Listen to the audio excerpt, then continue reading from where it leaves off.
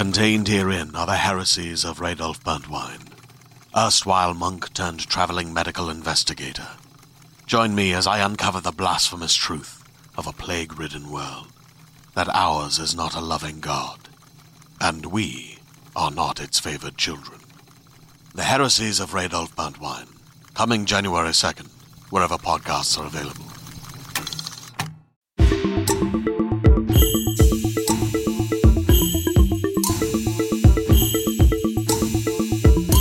Welcome to Bitches on Comics. We're so happy to have you back with us for another episode. And this is a super special one. Welcome to our 150th episode. Are you kidding me? And as a special, you know what? To me, it feels like a special treat. You know what, listeners? I'm going to assume that's a special treat for you, too. We are having our first 100% non-binary episode. If I could drop my mic, I would drop it. And then Kate would be like, why are you dropping my mics? But still, woo! Non-binary episode. I am so fucking pumped.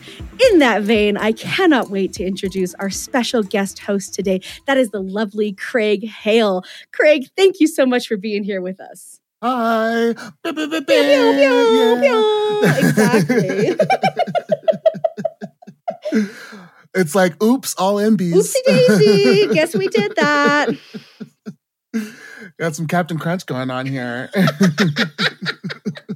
I'm so excited to be here today. It's been a little while, and I'm really happy that you asked me to join you. Thank you so much. You know, we've got Monica and Sarah are moving, and so we're kind of recording episodes out of order, all over the place. So, and then I'm moving, it's a whole thing. But we are so pumped to have you back. Craig, you are the tits. So listeners, you will remember Craig from episode 94, Black Stories Across Decades. That was from our Pride 2021 celebration, which was super freaking cool. And we talked Far Sector, Lovecraft Country. Like, we got into it. We talked about a lot, and it was the best time. So I'm just ecstatic to have you back. And I know you've got someone to introduce too. Yes. Today we have a writer and all around badass. We have Nadia Shammas, and Nadia is here and has written. We've got Squire, which is a graphic novel, and we've got Miss Marvel, Stretched Thin, and the thing that I'm so excited to talk about, which is Where Black Stars Rise. So, Nadia, would you love to, say hello to the people? Let's get those air horns going. Yeah, first I have to act the air horns. We're like, first 100% non-binary episode, it is just 100% air horns, actually. Air horns, yeah. Well, as you know, that's our call. We just kind of do air horn noises, and then we all just kind of flock together. Yeah, it's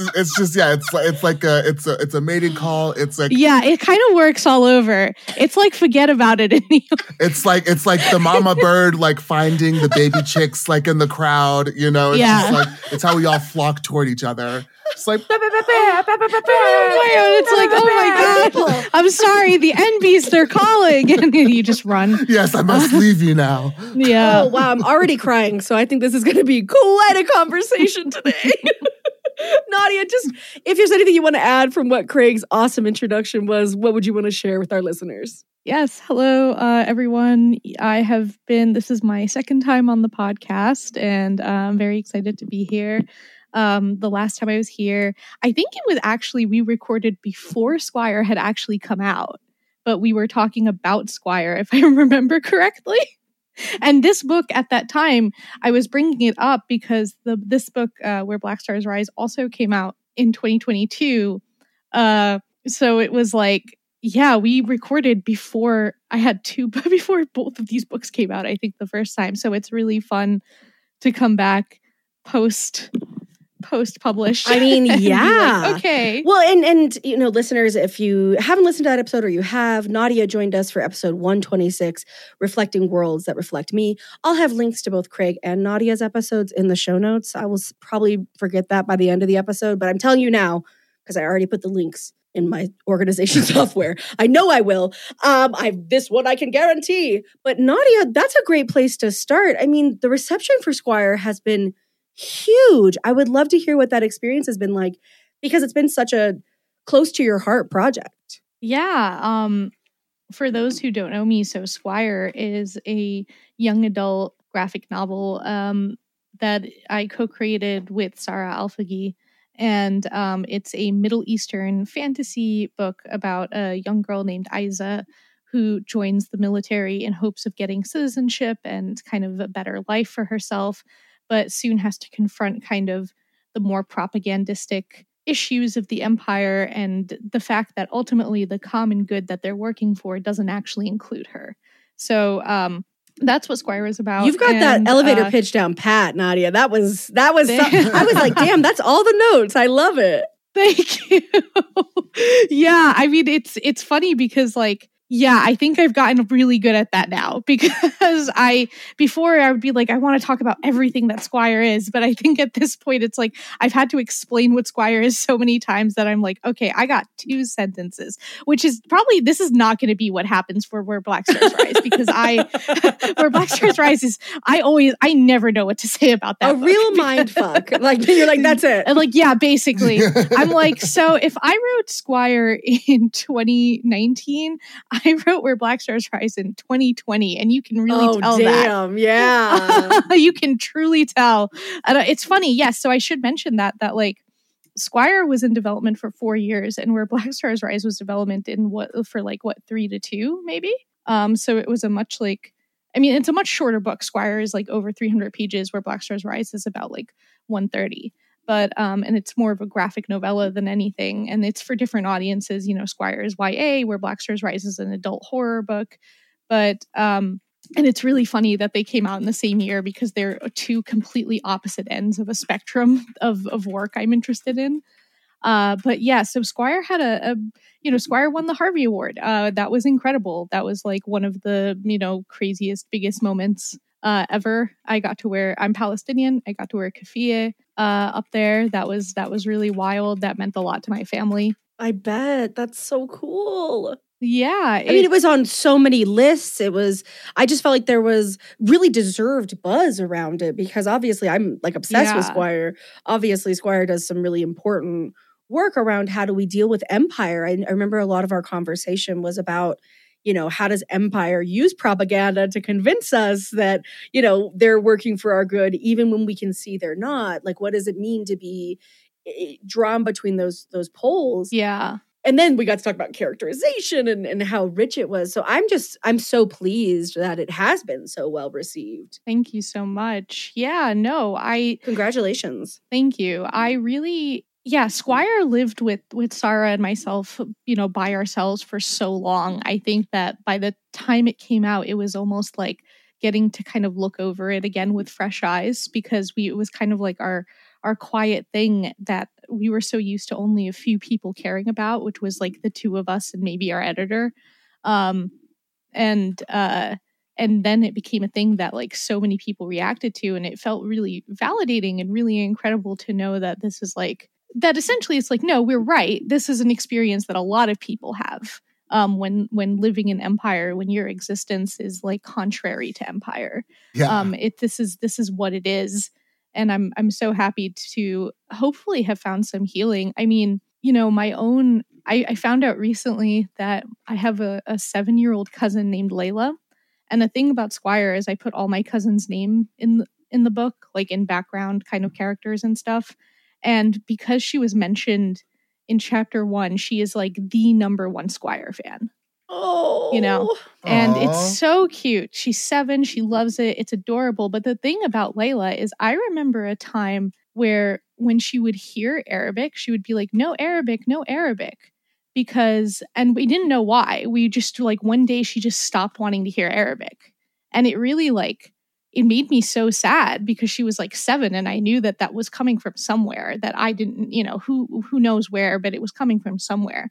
So to have her click with Squire, I was like, yeah, maybe this kid is gonna, maybe avoid some pitfalls that I couldn't when I was that young. So I'm just like, that's kind of that kind of almost like that experience of hearing about my own cousin kind of going through that made me be like, okay, like this is the summation of all I ever really wanted for the book. So I know that I did that. Oh, that's lovely. Wow, what a personal testament. Yeah. When you were talking about the, kind of universality of that struggle of, living in a place where you want to have better for yourself and, have better for your life. And for a lot of people, the only way to do that is through, this navigating these oppressive systems of, like you said, empire. And so I was like, oh, that sounds vaguely familiar. As someone who had military recruiters at their high school, exactly, on a weekly same. basis, and has seen so many people go through the military, so that way they could pay for college and all of that kind of stuff. Where 100%. It is a level of propaganda to lure people into this work for the empire, and it's something that people want to do to better their lives, and at the same time are conflicted about their part that they play in that. Yeah, 100%. I mean, that's I had mentioned that growing up, I grew up in a really Arab neighborhood in Brooklyn, but with there, after 9/11, we all felt the effects, the psychological effects in the neighborhood of what had happened, but there were recruiters constantly. There were flyers. There was I know so many people. And that's the thing, is a lot of the kids of Squire, their journey is not necessarily I love the military, I want to join the military, as much as it is I want a better life. And while they're there, the military sells them that not only are they there for a better life, they're part of something bigger. That's the indoctrination. The cycle doesn't start just with nationalism. The cycle starts with enforced poverty. Yeah. I forget which politician said it, but they pretty much said the quiet part out loud when, all of the discussion around, student loan debt forgiveness was going around. They literally just came out and said, well, how will we recruit people into the military if we can't, use tuition, the threat of student debt over their head to get them to come to us. Yeah, no, and actually that's something that kind of connects Squire and Where Black Stars Rise, is that Where Black Stars Rise similarly, I think, was me dealing with, maybe on a more personal level, but on a smaller level, and it just kind of what happens when you engage with, I guess, the view of someone who doesn't see you as a person. What happens when you look at yourself through their eyes. And that was a big thing that that inspired kind of my version of Carcosa. And so, yeah, both of them are about I guess, navigating these systems where you're forced to give up something. And sometimes that's your humanity. Most times it's your humanity. So, yeah. So I think that's the tying thread between those two very different projects, is that it's kind of about navigating navigating systems that are not designed to actually serve you necessarily, or viewpoints. You just did my job for me, Nadia. You're like, let me go ahead and segue us. I'm like, oh, dang, okay, I'll just follow. No, I mean, that's perfect. I think I really feel that in Where Black Stars Rise. It's such an arresting book, and I think it is. I really want to hear about your experience working with Marie Enger. I mean, there are fucking rules. There are rules, and the lettering. Marie did the lettering as well, correct? Yes, Marie did do all the lettering. Oh my God, the lettering. Yeah, Marie does their own lettering, and they I think that their lettering skills are just out of, I mean, their art skills are out of this world. The whole thing. Yeah. I mean, this is the format this story had to be told in, right? I can't imagine 100%. It in someone else's art. We needed Marie to take us to it. It 100% was. It is not a project that could exist without Marie. It was, I mean, even from the very beginning, right? Marie and I, very similar to the story with Sarah and myself, as Marie and I conceptualized this together. So we had a bunch of conversations up front about kind of the world of Carcosa, and our characters, and what do they go through, and what are their arcs. And we didn't want to shy away from the horror trope of the fact that bad things happen to good people and they cannot be reversed. We didn't want to flinch, I suppose. We wanted to, and also another reason is that, well, first of all, the whole thing started twofold because of Marie. First, because the thing that inspired this entire conversation that led to the project was Marie did an illustration of the King in Yellow. Just like this kind of very jagged, as is their style, like this incredibly kind of jagged, like black and yellow sharded faced creature.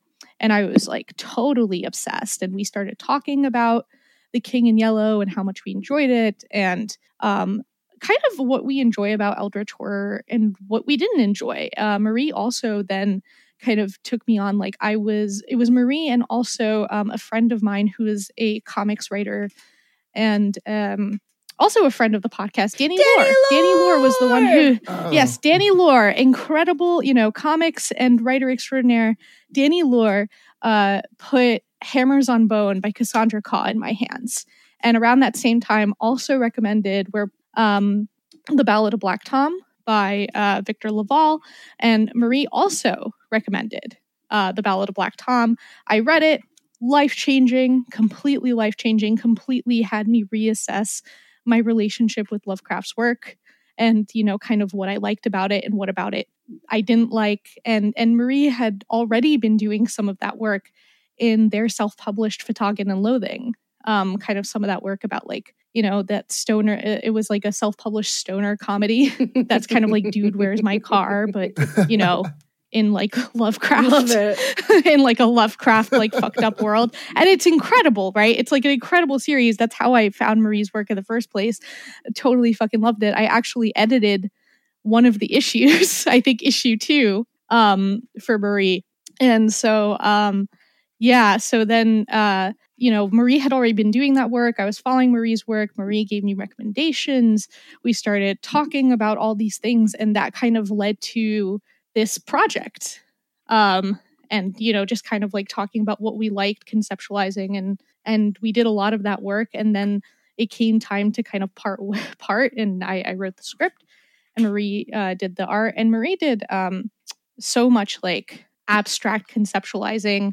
And the reason that it had to be Marie's art was because, like, well, one, obviously Marie was there as a co-creator of the story as well. Marie is a co-author, but it's just no one else could make Carcosa feel like it needed to feel, Yeah. I love that. I'm like, okay, I have 63 follow-up questions.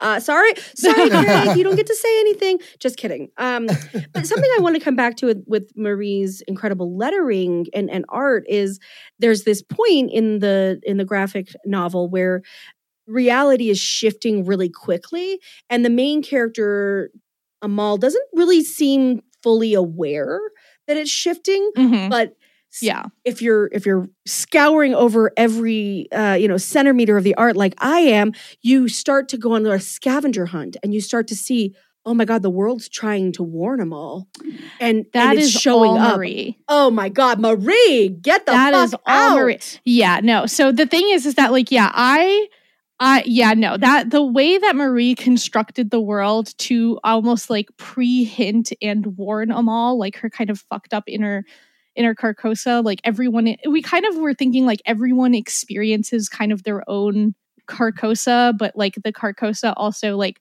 overlaps with people. Also, I guess like Elden Ring. You know what I mean? Yeah. Like so like, yeah, but yeah, the way I would say that like the world building of Carcosa was almost all Marie. Like that was also something like I do not need to intervene in Marie's process there, because that is their bread and butter. They are such abstract thinkers. They are so non-Euclidean. Like it's exactly what it's beyond what I could, this is why when we have the conversations about writers and artists, like this is beyond what I could do. It's beyond what I could like pre-guess that Marie would do in the art. You know what I mean? And that's like why, that's why Marie's like the more important part of this book. You know what I mean? Well, I think this is something I've noticed with you, and I'm going to be honest, like a handful of other folks who are, let's say, solely on the writing side, is this sort of rejection of the way that comics really treat the creative team, where it's like the writer is God and everyone else is like their minions, but it's actually saying, no, we are co-creating.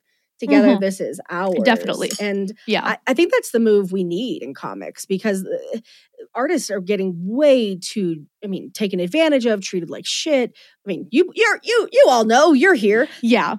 No, it's a real kind of disappointment, because I think that it's a misunderstanding of like, when I'm writing a script, I'm writing a conversation between myself and my artist. I'm not like writing a definitive guide. I personally try to be a visual thinker. I try to like think of really creative ways to lay out information and dialogue. But the thing that I'm most interested in is telling my co-creator like the emotional beats that this character is going through and what I am trying to invoke, and seeing the way that they interpret that, because they are then like taking my script and reinterpreting it into a visual language that is beyond my skills. And the visual, you know what I mean? So like, it's like they are doing a whole translation job, basically. And it's such a skill to do it well. Absolutely. Yeah. And so like, as much as a skill, good plotting is, good dialogue is, as much as a skill of like, I tell new writers all the time to thumbnail their own scripts, because it doesn't matter if it looks good or not. What matters is that you start to think visually. Even if you can't draw, you have to think visually as much as you can. But you also, that's because you need to understand what you're asking of your co-creator. You need to understand like, hey, I'm asking for too many things to happen in one panel, or I'm asking for too many things to happen on one page, or, you can't be like, you can't look at your script and be like, okay, this is God, this is gospel. No, your script is a changeable thing. It's going to change from the version you have to the final version, because it's going to go through the translation process of your co-creator. And you need to trust your co-creator's artistic ability and vision to do that. So Marie had to be the artist, because Marie's the only person who I wanted to translate this world. And before we started, I would ask questions like, what do you like? And Marie likes landscapes. So, Carcosa has a lot of open landscape shots, because I know that that's something that they excel at and like. So like, why not rely on those then for mood and atmosphere, So like, that's kind of, I try to take the collaboration process seriously, I think that it's done really well. I love too the way that there are moments where, as he was talking about, where the world is trying to warn Amal before going into Carcosa about the danger. Mm-hmm. And even before that, I was like reading through, and at first I was kind of like reading in like dim lighting, and the contrast on some of like the letters, like when they're when they're being spoken in terms of like voiceover, are like in darkness. Yeah. And so it's like, oh, like I have to like turn my lights on, and like really pulls you into the panels. It really pulls you into like reading like what is happening, and then pulls you into the world. And when I didn't even realize it until Essie said that about the world warning Amal, because I was like, who's talking here? Because I remember seeing that happening before and being like, yeah, who's talking here? And then it just clicked now that Essie said that. And I really love that. Not only that, but just the way that perspective changes. I really was expecting this to be like from Yasmin's point of view when I first started with the first few pages, until that flip where we get Yasmin leaving and Amal is like the one that's now centered. Mm-hmm. And I love how that just like very slight subversion of like what I was expecting, at least. Yeah. Yeah, no. I mean, like I think that there was like a lot of boundary pushing in terms of like how clear, I guess, like, because we kind of have expectations of kind of comics. And I think that something that I love so much about Marie's work is that like there is so much detail, there is so much attention given to every single space of that panel. So that like the panel is not, and the words are not kind of separate things. They're like the world and the language within the world are together. You know what I mean? Mm-hmm. And especially like with Amal's kind of like when Amal's reality is breaking down and her thoughts kind of escape her head and they just kind of start following her around Carcosa. Like that is kind of like that was in the scripting phase too. In the bird's maw. Oh, the bird thing. Oh my God. Don't. Yeah, that bird thing was, God. I saw that bird on Twitter and I was like, well, I was like, well, I guess I have to do this. Oh my God, I love it so much. I love it so much. You know, and I was really moved. I think, Craig, you hit the nail on the head. That movement between Yasmin and Amal, that shift. I totally thought it was going to be Yasmin's graphic novel for sure, but I thought that was a really clever way to introduce us to a therapist, right? Because her world, Amal's world, is about trying to be good enough to be a therapist and to put her in a situation where it's her first time out of the gate and she is hitting those scripts, y'all. She is like, I got my script memorized. I got my worksheets. And it's not enough. No. And that is that heartbreak. I just don't see therapists represented, like so frequently therapists are a device, right? They're a way for us to get some confessional things out. It's a way to provide a character with comfort. It's a way to look at the reader or the audience and be like, we know this isn't okay? Like we know, but that's not what you did. You made her a person. And she has a whole rich life and a partner and a world and parents who are calling her. And it just felt like we got to see her as things were closing in. Yeah. And that made it so rich once they did. And we were like, oh, shit. Yeah. I think that, to be very real, I was dealing with very, very, very, very, like I was having some real mental health struggles while working on this book. I think it's obvious. I think I had a friend who's a co-creator. Literally, I think I jokingly was like, "Oh yeah, I was having a nervous breakdown while writing that book," and then and they were like, "Oh no, I know that's obvious, but like, girl, same." And I was like, "Okay, well, you didn't have to do that." Like, and they were like, "Yeah, I was reading it. It was like so relatable," and I was like, "Please no, ruthless, like, not ruthless." This. I love it. Yeah, I feel like one of the parts that like unexpectedly hit me more so than like even like the horror of it was like that moment of like Yasmin coming into the office and we're just going through like weeks of therapy with the same conversation happening essentially.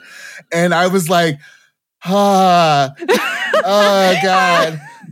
God, my stomach is like twisting around and around because I know I spent like months doing this with multiple therapists where it's just like you get to a point where it's like, yeah, I mean, and that's like the thing of like, I fully understand like that struggle of like Yasmin, like I spent so long trying to find a therapist that I felt I could relate to on a deeper level beyond like the standard like performance, like diagnosis, symptom bullshit.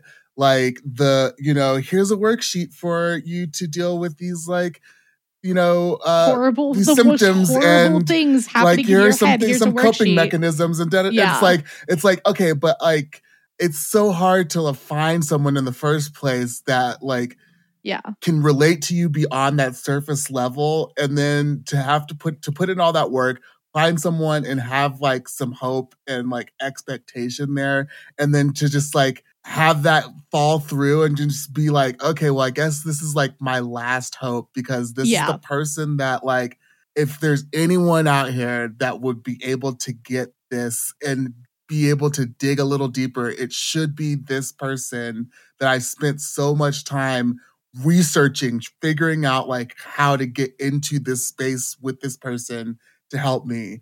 And it's not working. It's still not working. Fuck. fuck. Like that is no, you completely. That is Yasmin's entire arc. Yeah, completely, 100%. That is, yeah, you are right. And yes, this was definitely like a lot of the stuff in Where Black Stars Rise is 100% inspired by my own issues. Obviously, the therapy thing, yeah, that has happened to me. I have spent like months and months putting in like good faith effort into therapists that I am doing my best, but it's not working. And like we kind of, Marie and I talked about that from the very beginning, like, you know, as two people with like mental health histories, especially Marie, in the sense of like someone who has been like, you know, dealing with systems for so long. It's just like sometimes when someone, you know, doesn't, you know, sometimes it just fucking sucks, man. It hurts in a different way. And it's, you know, when it doesn't work, it just really it really can hurt in a totally different way. And I haven't really, you know, we both talked about how we see therapy as like often the kind of end of a story of like, okay, the character has decided to go to therapy and everything's fine now because they talked to one therapist who told them exactly what they needed to hear and was perfect. Like, no, okay, finding a therapist, it's just like any other relationship, right? Is like, you have to find the right person, and that takes trial and error. And honestly, the more issues you have, and I'm not even talking about mental health issues, I'm talking about just life issues. Yeah, like the more marginalization. Yeah, the more marginalizations you have, the harder it is to be like taken as a human. And, you know, my history with the mental health industry, like, you know, there's a character, Amal's mentor in the book, Mr. B, is based off of a therapist that Marie had who was, you know, fantastic. And I'm like, and that's like very, you know, that's incredible. And actually there was a detail that he had like 1 million clocks that Marie included, that like, this is a thing that the real Mr. B did. But like my history is very fraught. Like I have a history of like, you know, depression and self-harm, and I have been forcibly committed. And I've had therapists who just look at me, you know what I mean? Like, and it's like, and I had such a negative view of therapy as a result. And and from like teenagehood into adulthood, I refused therapy. I refused everything because I was like, this is all bullshit. I've been through the system and I know it sucks. But that wasn't true. But the thing is it felt true. And then like when I was an adult looking for a therapist, I was almost shocked that wasn't the end of my story. The end of my story wasn't, I have finally healed. I wish it was. I wish it was. I have healed enough to finally go and find a therapist. The end. No. Like, then and now begins the next 10 years of my life. And now begins me going to a therapist who sucks for 6 months. Yeah. Like, and I'm just like, you know what I mean? It's like, you know, like, so we wanted to talk about that. We wanted to talk about what happens when this relationship doesn't work out. Yeah. And I think that presenting the story from Amal's point of view is also amazing because, yeah, like you said, the story is usually the person on the receiving end of the therapeutic sessions. That's usually who the story is about. And I think that particularly like with, you know, darker skinned Black women in media, there is the therapist representation, the therapist trope, whether it be in an official capacity or whether it be as like the quote unquote sassy advice giving friend, you know, who just like has this preternatural ability to instinct give advice, to just kind of bring everything together in the exact funny but also very real moment, you know what I mean? And so it provides this like perfect level of like dehumanization to like have this person just be put up as like the thing that like is just, like you said, it's a tool for the character's development. Yeah. And so I think that having the therapist herself be the character in this. Like, it's just like, yeah, these people are also human. These people also have flaws and also have their own shit and also see their own therapists. Like, yes, 100. Yeah, Amal at the end, like, is not in. Amal needs therapy at the end of this book, and she knows it. And who wouldn't? And who wouldn't in her situation? And also, actually, gosh, that's so funny.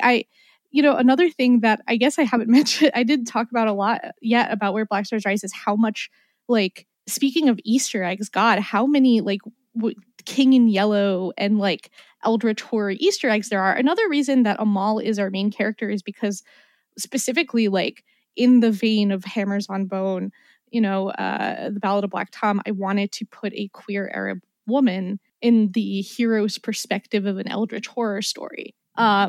I wanted to kind of paint Arabness all over Carcosa, which, Marie definitely did with like a ton of mosaic work and like the landscapes matching the landscapes of Lebanon. In fact, Amal Roberdeen, her last name is from the very first story where Carcosa is ever mentioned, which is an Ambrose Bierce story called An Inhabitant of Carcosa, where the person who tells the story is Dr. Hassan Roberdeen, I believe.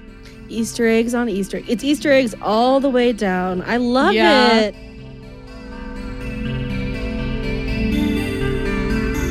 Hello there, listeners. Did you know that we work on so many projects? We work on so many projects.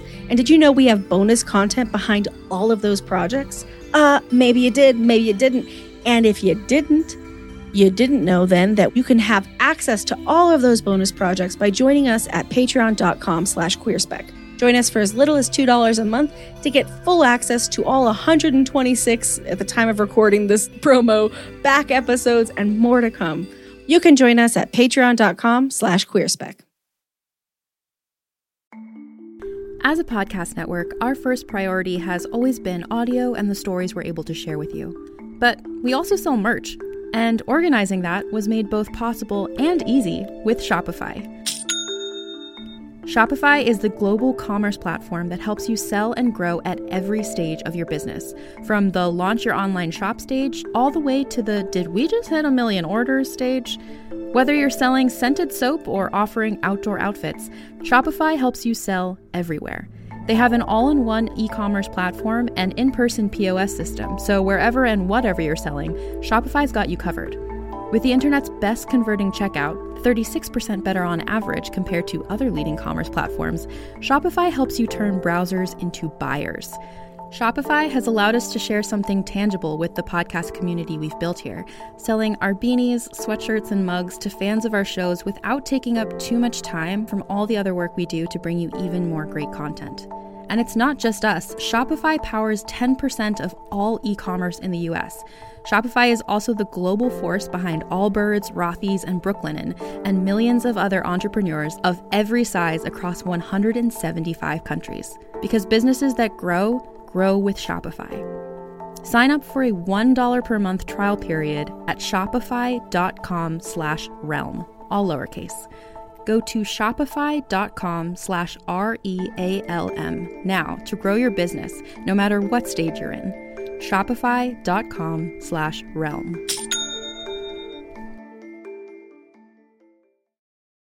Hey there, this is Justin Bartha. I made a funny new podcast, King of the Egg Cream. It has the greatest cast in the history of podcasts with actors like Louis Black. I'm torn by my feelings for two women. Bobby Cannavale. You can eat it, or if someone hits you, you can put it on your cut. Melanie Linsky. I wonder what these marvelous things are that look just like boiled chicken feet. Jason Ritter. I can break things and pick locks and kill people. Michael Stuhlbarg. The whole point is to inspire people that they should make themselves better. Ari Grainer. No, don't whet its appetite. What are you, an idiot? Me, Justin Bartha. That's not just any egg cream, that's a Lemke's special. And all narrated by the hilarious Richard Kind. This is the story of Harry Dalowitz and how he rose from nothing to become New York's King of the Egg Cream. So if you like funny true stories, come listen to King of the Egg Cream, available wherever you get your podcasts.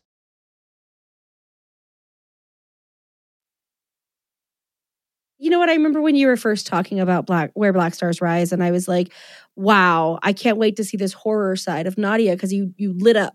And you light up about Squire. Like, let's be real. They're both incredible. They're just really different. I like books. I don't believe that. That doesn't seem like you to me. Yeah. But I was really moved in Where Black Stars Rise by the way that you talked to us about King in Yellow, and sort of wanting to bring these different layers to this story that is deeply modern, though, right? Like all of the context until we go into Carcosa is, it's our modern world, and we see graffiti, and we see trash, and we see a city alive and rich and honestly talking to a mall, Yes. Like, that is so cool. And it feels like so right to have this story be about these two people, more so than anyone else, though, we've got lots of great side characters that I really enjoyed, because they're sort of different sides of the same coin. And yes. This might be a little bit of a spoiler. So if you're like, you know what, I don't want to hear anymore, I got to go read Where Black Stars Rise, come back and pick up here. There's this moment where Amal is in Carcosa. She's face to face with Yasmin. And, I don't even know if you'd call that face to face given the size difference. No, but she's looking at face to presence, like face to presence. She's gazing upward. And Yasmin is saying, you couldn't even relate to me, because if you could relate to a schizophrenic, what does that make you? Mm-hmm. Are you as crazy as me? And it was also earlier when she's first upset, but Yasmin says, the focus is always on my symptoms. You're not talking to me. And I thought that it clicked for me in that moment how brilliant it was to do I would say a critique, but like a loving critique of therapy through a therapist's lens, because she gets all the nuance. It'd be really easy to, or maybe it wouldn't be easy. I don't know. I could see a very black and white version from Yasmin's view where we all come out going like, therapy sucks. But you pushed yourself to, it sounds like, and you'll have to tell me where I'm off, to hold that tension. So it isn't that therapy's good or therapy's bad. It's like any other tool. Yes, 100%. No, it's definitely like therapy requires, like every other relationship, kind of maintenance on both ends. And that's hard. That's hard work. And sometimes it's like when we talked about Yasmin, how much work has to be done. And especially, a thing that was very important when talking about Yasmin to both Marie and I was that Yasmin is like, one, she's calm. She's she's telling you what's happening. She's like, this is actually happening. But you have in your own mind kind of already discredited her because of what books say about these symptoms. But that's not how, people are not like that. You know what I mean? You cannot simply classify people and classify what's happening with them. And the history of therapy and psychology and mental illness backs you up. Yes, exactly. To that point, I was actually reading the blog post, essentially. Yeah. There's so much that was clicking in terms of so it's essentially talking about white men, these racist, xenophobic, misogynistic white men, writing about the horror of an uncaring universe where it's this is not something that marginalized people have to imagine, the level of just the systems in place and the world around you doesn't give a fuck whether you live or die. And then also the not being believed. And so I just so much of this I was just thinking about I was thinking about this as I was kind of scrolling through Twitter last night too. And there's this is why I don't necessarily really relate to white nihilism stories. There's so many stories of nihilism that are just nothing matters, blah blah blah. And I think that I think the Coen brothers do a lot of that. And it's just I get why it's appealing. It's not really my vibe. It's just okay, that's cool. Yeah, no, I mean, yeah, the thing is that Yasmin already knows the world is uncaring, and as a queer, disabled, Middle Eastern woman, she's the world already doesn't give a fuck whether I live or die, and is actively trying to kill me a little bit. But you should care. Right. Like, I needed this from you. Like, and you did not give it because you were looking at me through their eyes, through the eyes of like doctors who don't look at me as a person. Like, fuck your training. Damn. You know? Yeah. And bring it back to Empire. You're looking at me through the lens of Empire. 100. No, yeah, you're looking at me through the lens of Empire. And Amal is looking at herself through the lens of, you know, in Carcosa, she's looking at herself through the lens of her guide, who, you know, takes on the shape of Lovecraft, Ambrose Bierce, and Robert Chambers, just because Marie and I both have issues with them. Right. and we can. And we can, perfect. so we will. But yeah, so like Amal is seeing herself through these eyes, you know, and is like degrading under their gaze. You know what I mean? And that is what she did to Yasmin. Yes. I love the last paragraph of that blog post too, where it's saying, you know, most of all, I love that in horror, our storytellers are always right. They're never believed. They're cast aside and undermined and left to face the cosmic cruelty alone. But they aren't wrong. And by the merit of their narrative, our performers, we believe them in that short burst of time. I want to write that feeling into being. I want to be believed. Like, that was just like sitting like shivers, because it is, oh God, that's so indicative of like marginalized people's experience of like, I am telling you what is wrong. I am telling you what I'm experiencing. And like, the world at whole, the people that like, you know, have power in those systems, like the people that like, you know, are able to like navigate and benefit from those systems with like little resistance, are like, no, it can't be that bad. Or you're overreacting. You're just too sensitive. Like, and it's like, no, I am facing like terror on a daily basis of like being bombarded with like, you know, images of like, you know, Black and brown people being like murdered at the hands of the state with like no repercussion and like no sense of like relief for me as like, you know, and so it's like, yeah, I'm experiencing these horrors on a daily basis, but I'm just supposed to go about my life like nothing is happening. And if I talk to someone about it, it's like, oh, well, like, it'll be fine. It'll all work out. Or, you know, like, and so it's like that whole blog like post. These problems are real and bigger, like way too big. Like, they're real and big, and we are so small. We are so small. What is not cosmic horror if not that? Right. And that's why, like, yeah, this is like, I, you know, as much as I can, I was like, this is like, you know, brown cosmic horror. Like, I am trying to stand up with everybody else who's doing shit that I love and be like, here's why this works for us. Here's why the framing works. Even if the creators of that framing didn't intend it for us, we can do it better than them because we understand this more than they ever did. Right. You know? So like, yeah, yes, Victor LaValle is better than H.P. Lovecraft. Like, oh yeah, like you don't have to, undeniably, you know what I mean? I'm just like, that's kind of, and I say that like, I'm trying, not even being flippant, because the dedication in Victor LaValle's book is to H.P. Lovecraft with all my conflicted feelings, and I'm like, that's so real. Like, that's so real. When you see something, when you see someone who sees you, right? When you see cosmic horror and you're like, oh yeah, fuck yeah, like that is it. That is my experience. And then you look at them and they're all like, no, you're not a person. Right. It's like, it does something to you. You think you take that on. You know what I mean? And you can't forget it. Yeah. So like, and that's, you know, so that's kind of why I'm so happy to see like more and more people taking on cosmic horror and kind of flipping it on its head and being like, no, we are rewriting what you think about when you think about cosmic horror. I've always come from more of like the, you know, the fantasy background, and it's very similar in terms of, I just feel like there's such a limited imagination that a lot of white people have when it comes to, and especially like, you know, cishet white people, like, and cishet male white people have when it comes to imagining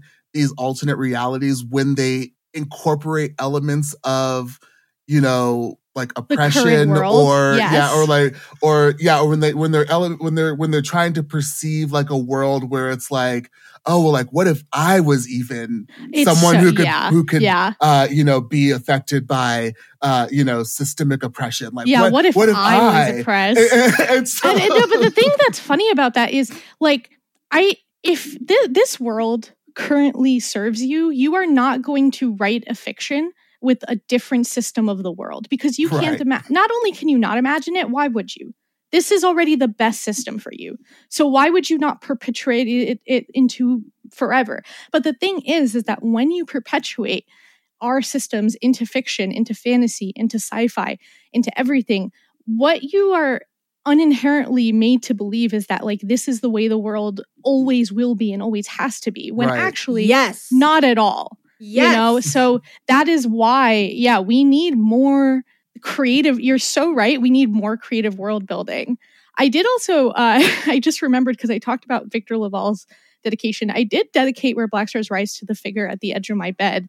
And that was real. I did notice that. The thing that I wanted to say kind of as a little fun tidbit is that I had sleep paralysis, night terrors, almost like every night from like age 5 to like age 20. Whoa. Yeah. So like a lot of those sleep paralysis scenes are directly from from my experiences. As someone who hasn't experienced it, I definitely felt pulled in and absorbed by it felt real. Scene. Yeah. I was like, this is real freaky deaky. You know what? We don't have a ton more time. So if you all will take us back if you need to, wherever we need to go. I was like, well, when do I have, 2 other non-binary people in a room? And it's like, never. So let's do this. I want to talk about some of the non-binary aspects of your writing and your career. And I think I mostly have like curiosities, but I'm going to start with, I have one that I saw and you're going to tell me if I'm wrong. So something that I think makes Where Black Stars Rise so unique in horror is so often horror relies on the dark, right? Like shadows, like, the bad things come from that. And you and Marie play with the dark and the light, but light is what's standing at the end of Yasmin's bed. Light is what brings them forward. And so to flip us and say, no, it's not going to be the binary of dark or light. And it's not that light good, dark bad. It's that dark and light can both be bad and they can both be good. And sometimes these things that we think of, especially, it's another way of coded white supremacy, right? Is that dark is bad. And that to flip that and say like, okay, what if the light is terrifying? I found that so exciting. And yes, I projected onto you that that's part of like your non-binary lens, but I would love to hear any thoughts you have about A, the light, but then B, just like how being non-binary infuses your work. And if you're like, I hate that question, then we'll just cut it from the recording. No, I mean, one, you make me sound so much smarter than I am. Other than the night terror in my experience was made of light. Well, like the thing is, they weren't always made of light. That's so scary. But like sometimes they were, and like that's the thing is that like I really wish I thought of that. You can totally say that I thought of that. But I'm going to. I'm going to tell all my friends. I'm going to be like, this book's really important for. I think for me, like one, I think that I inherently all of my characters are queer to me, whether or not they're in queer relationships. Like they're just like I write them from that perspective. Like I feel that they are queer, even if they are like canonical characters who I do not own. It's like when I'm writing them, I feel that. So I would say that that's kind of the most like I feel it in kind of the way they interact with each other. I feel it in the way that I view community and view relationships. Like, and I feel it in the way that like, I never want to punish any of my characters for being kind of gendered in any way. Like in Squire, like actually it's funny because when we were pitching Squire, it was mentioned that like, oh my gosh, like it's so cool that you like it's even the word brave was used about like, oh, like your characters are not like particularly like like you've got a buff masculine girl and like a really like skinny kind of like femboy. And I was like, I'm not, and they're not like, it's never brought up. And I'm like, yeah, why would it be? Like, if I'm creating this world, why would I create a punishing world for like fake gender rules? Yeah. That's stupid. Yeah, you said what you had to say in the character design, right? Like that's where it is. Yeah. Basically. So it's kind of like that where I kind of try to like, I think that just inherently like queerness is that it's not like a thing that is like unpunishable. You know, like obviously Amal has a very complicated relationship with her mom regarding her partner, because that's very real. And I want that to be noticed. But I guess I just like, yeah, I feel like I'm queer. And so in a way, all of my characters are kind of written through like somewhat of a queer perspective. You know, Nadia, though, that makes perfect sense to me. And I do feel like that's why I was like, I don't know how to ask this question except to be like, let's talk about some non-binary shit.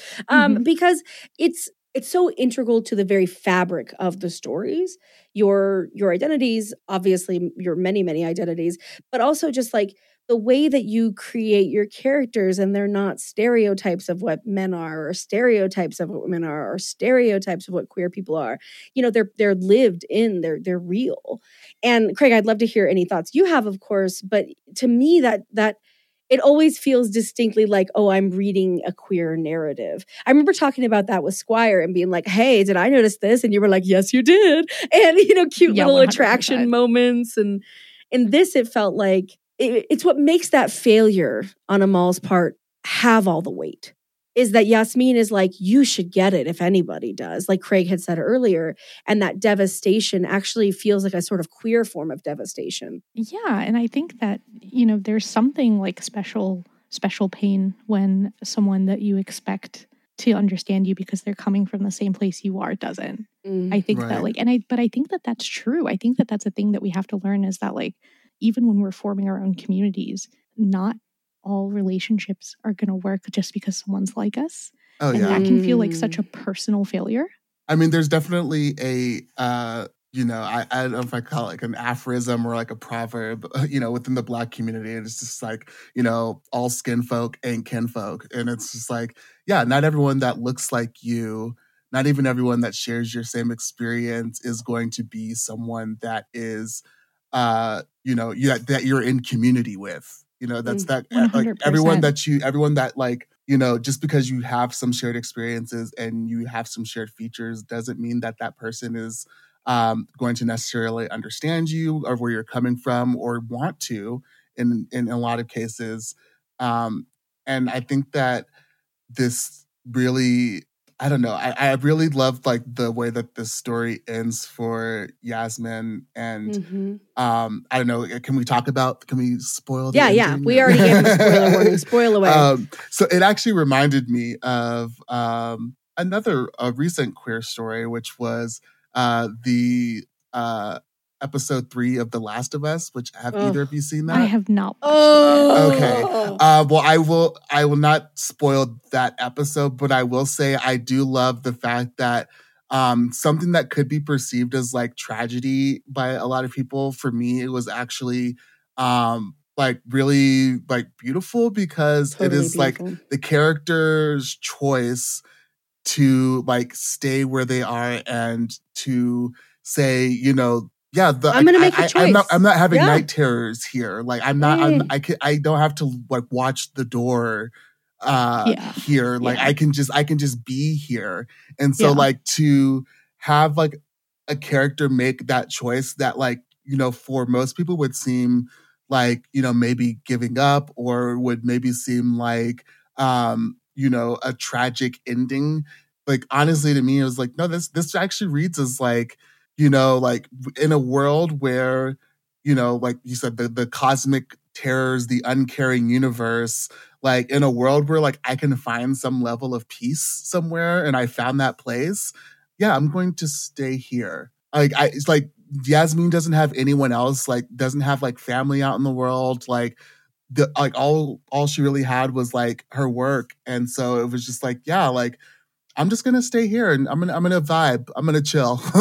I mean, the thing is that like the systems of the both worlds are not designed to be kind to her. So what does it matter anyway? You know, and in a way that's like, tragic, but in a way it's also like, I don't know. It's real. Sometimes you got to find some peace. You got to find some level of peace. Sometimes working to like just working on is just, it's too much. You just got to turn into a rock on the sea sometimes. Okay, everything everywhere all at if once. I could turn into a mountain right now. Oh my God, that's so real. Oh my God. I'm sorry, friends. I'd be gone. I'd be like, look, I'm a mountain. Like that would be it. The ocean tickled my little feet. That's what it'd be like, I assume. I mean, yeah, she's sipping a cocktail. She's doing great. But the last, I wanted to tell this last funny little story about Where Black Stars Rise, which is I was writing a scene with the door, like the early scenes with the door, the thing in college with the door, Yasmin and her fixation on the door. That is a real fixation that I have. And as I was writing it, I looked up and I saw the door cracked exactly as I had described, and I couldn't remember if I had done that or not.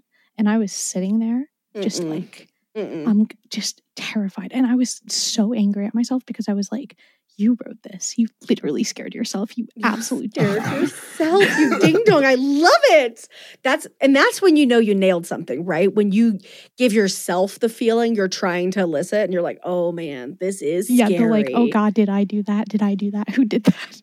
The last thing I was going to say is that I think the final connecting thread between, after this conversation between Squire and Where Black Stars Rise is that it is ultimately about marginalized people in a system that is meant to divide them, trying to reach each other, Another great summary.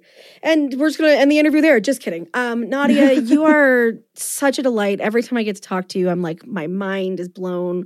I feel like my heart grows a size. I'm nicer to myself after. I'm like, Nadia would want me to heal. Which maybe is just me projecting onto her. Okay, great. I'm like, whoopsie daisy, I'm projecting.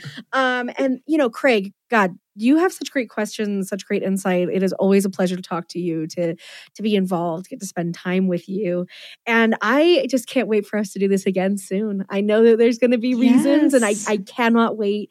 You two are an absolute delight. Thank you for spending our 150th episode with us and helping us celebrate all the great conversations we've had and to make this one extra NB. Yeah. Thank you, Nadia. I'm so excited. I loved reading your work, and I definitely look forward to reading Squire as well. I'll definitely be checking that out. I'm glad you're a fantasy fan. I think you'll like it. And it was so nice to talk to you both as well. Craig, you had some amazing insights, and it's always a great time to be here. I will be on anytime you call. Okay, well, I'm going to hold you to that. Nadia, if folks want to find you online or want to learn more about Where Black Stars Rise, where can they head? So Where Black Stars Rise can be found anywhere books are sold. Right now, I haven't figured out where I am on social media, but I spend the most time on Instagram, which is just Nadia Shammas, at Nadia Shammas, NADIA SHAMMAS. And that, whether I return to Twitter or not is still a mystery. Will there be a Twitter to return to? Who knows? Every day is a question. Yup. And then, Craig, if folks want to follow you, if you've got any for us, where would you like them to go? Let's see. For my unhinged queer chaos, you can find me on Twitter. I am at Catharticus. That's just the word cathartic with US. Sounds like Spartacus. And then for random selfies and food pics of things that I cook. Fits for days. You've always got something gorgeous on. And beautiful tattoos. I guess I'm just pitching your Instagram to everybody now. It's working for me. I'm going. My Instagram is Craignarok. So that's just my name, Craig, with Narok at the end. Sounds like Ragnarok. I love it. If you didn't have a pen, don't worry, listeners. All that, plus the episodes that Craig and Nadia have been on in the past, are in the show notes. Go check them out. Go follow Craig. Go follow Nadia. Sarah and Monica, we love you. Happy packing. Hope you're hanging in there. Kate, thank you for making us sound good. Listeners, we could be here without you, but wouldn't that be awkward? I think it would be. And patrons, please don't leave us. And we love you all. Have a great day.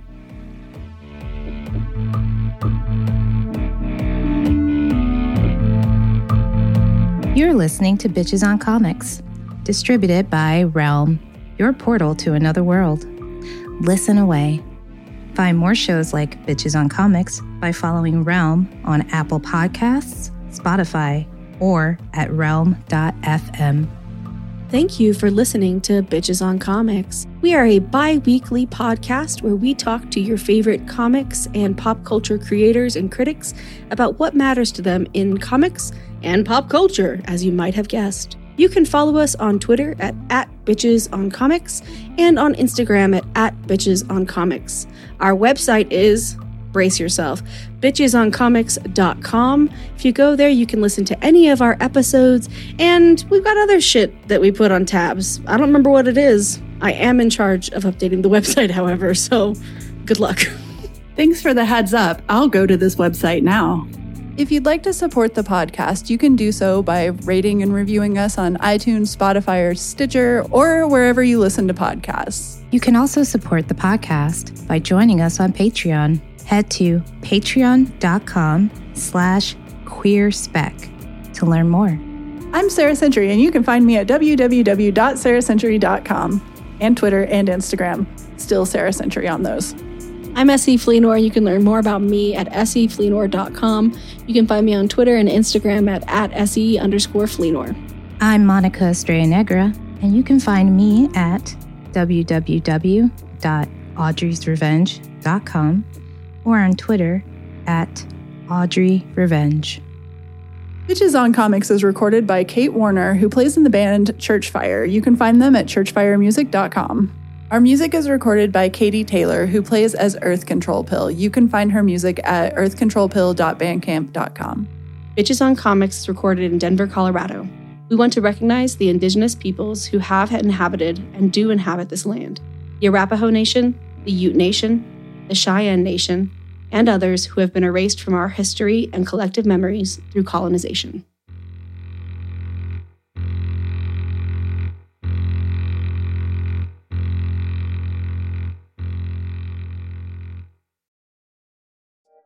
Hey folks, I'm Yen. And I'm Nat. And we're the hosts of Comic Sans, the podcast about comics for those who are sans knowledge. Comic Sans is a show for people who know nothing about comics, like me. And people who love them, like me, and want to learn more about them. What makes you an authority on comic books? I read them, write them, live them, breathe them. What makes you the authority on knowing nothing? Honestly, Yen, 2 seasons in, I actually know a little more than I used to. You're welcome.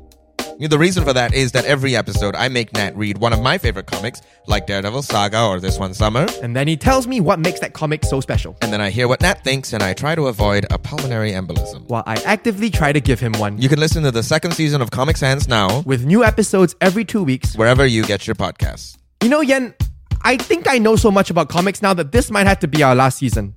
Nat, there will forever be more comic than you will ever know. What does that even mean? I don't know. It sounds profound though. Right?